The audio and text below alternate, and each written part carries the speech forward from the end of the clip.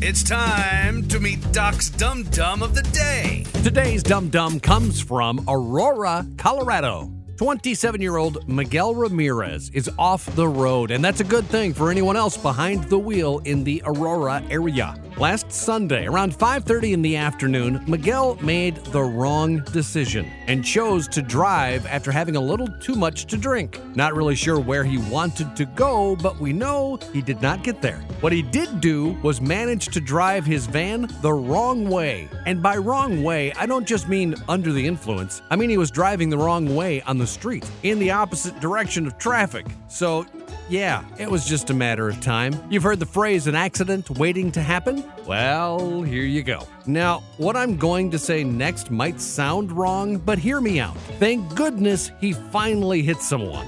I know, but in this case, it was a good thing because it's what eventually got him off the road. And let me quickly add, no one was injured. While driving, upstream, Miguel sideswiped an SUV, but not just any SUV. This one was owned by the city of Aurora and being driven by the Aurora Chief of Police. What are the odds? Not surprisingly, Miguel decided it would be best for him if he just, kind of kept on going. The chief's vehicle was damaged, but he was still able to follow Miguel until other officers could pull him over. He's now facing charges for DUI, leaving the scene of a crash, careless driving, and driving without a license. It is a bit ironic. If you're going to drive drunk, the police chief is probably the last person you want to run into. Yet that's what Miguel did, literally. Wrong Way Ramirez of Aurora. You are Doc's Dum Dum of the Day.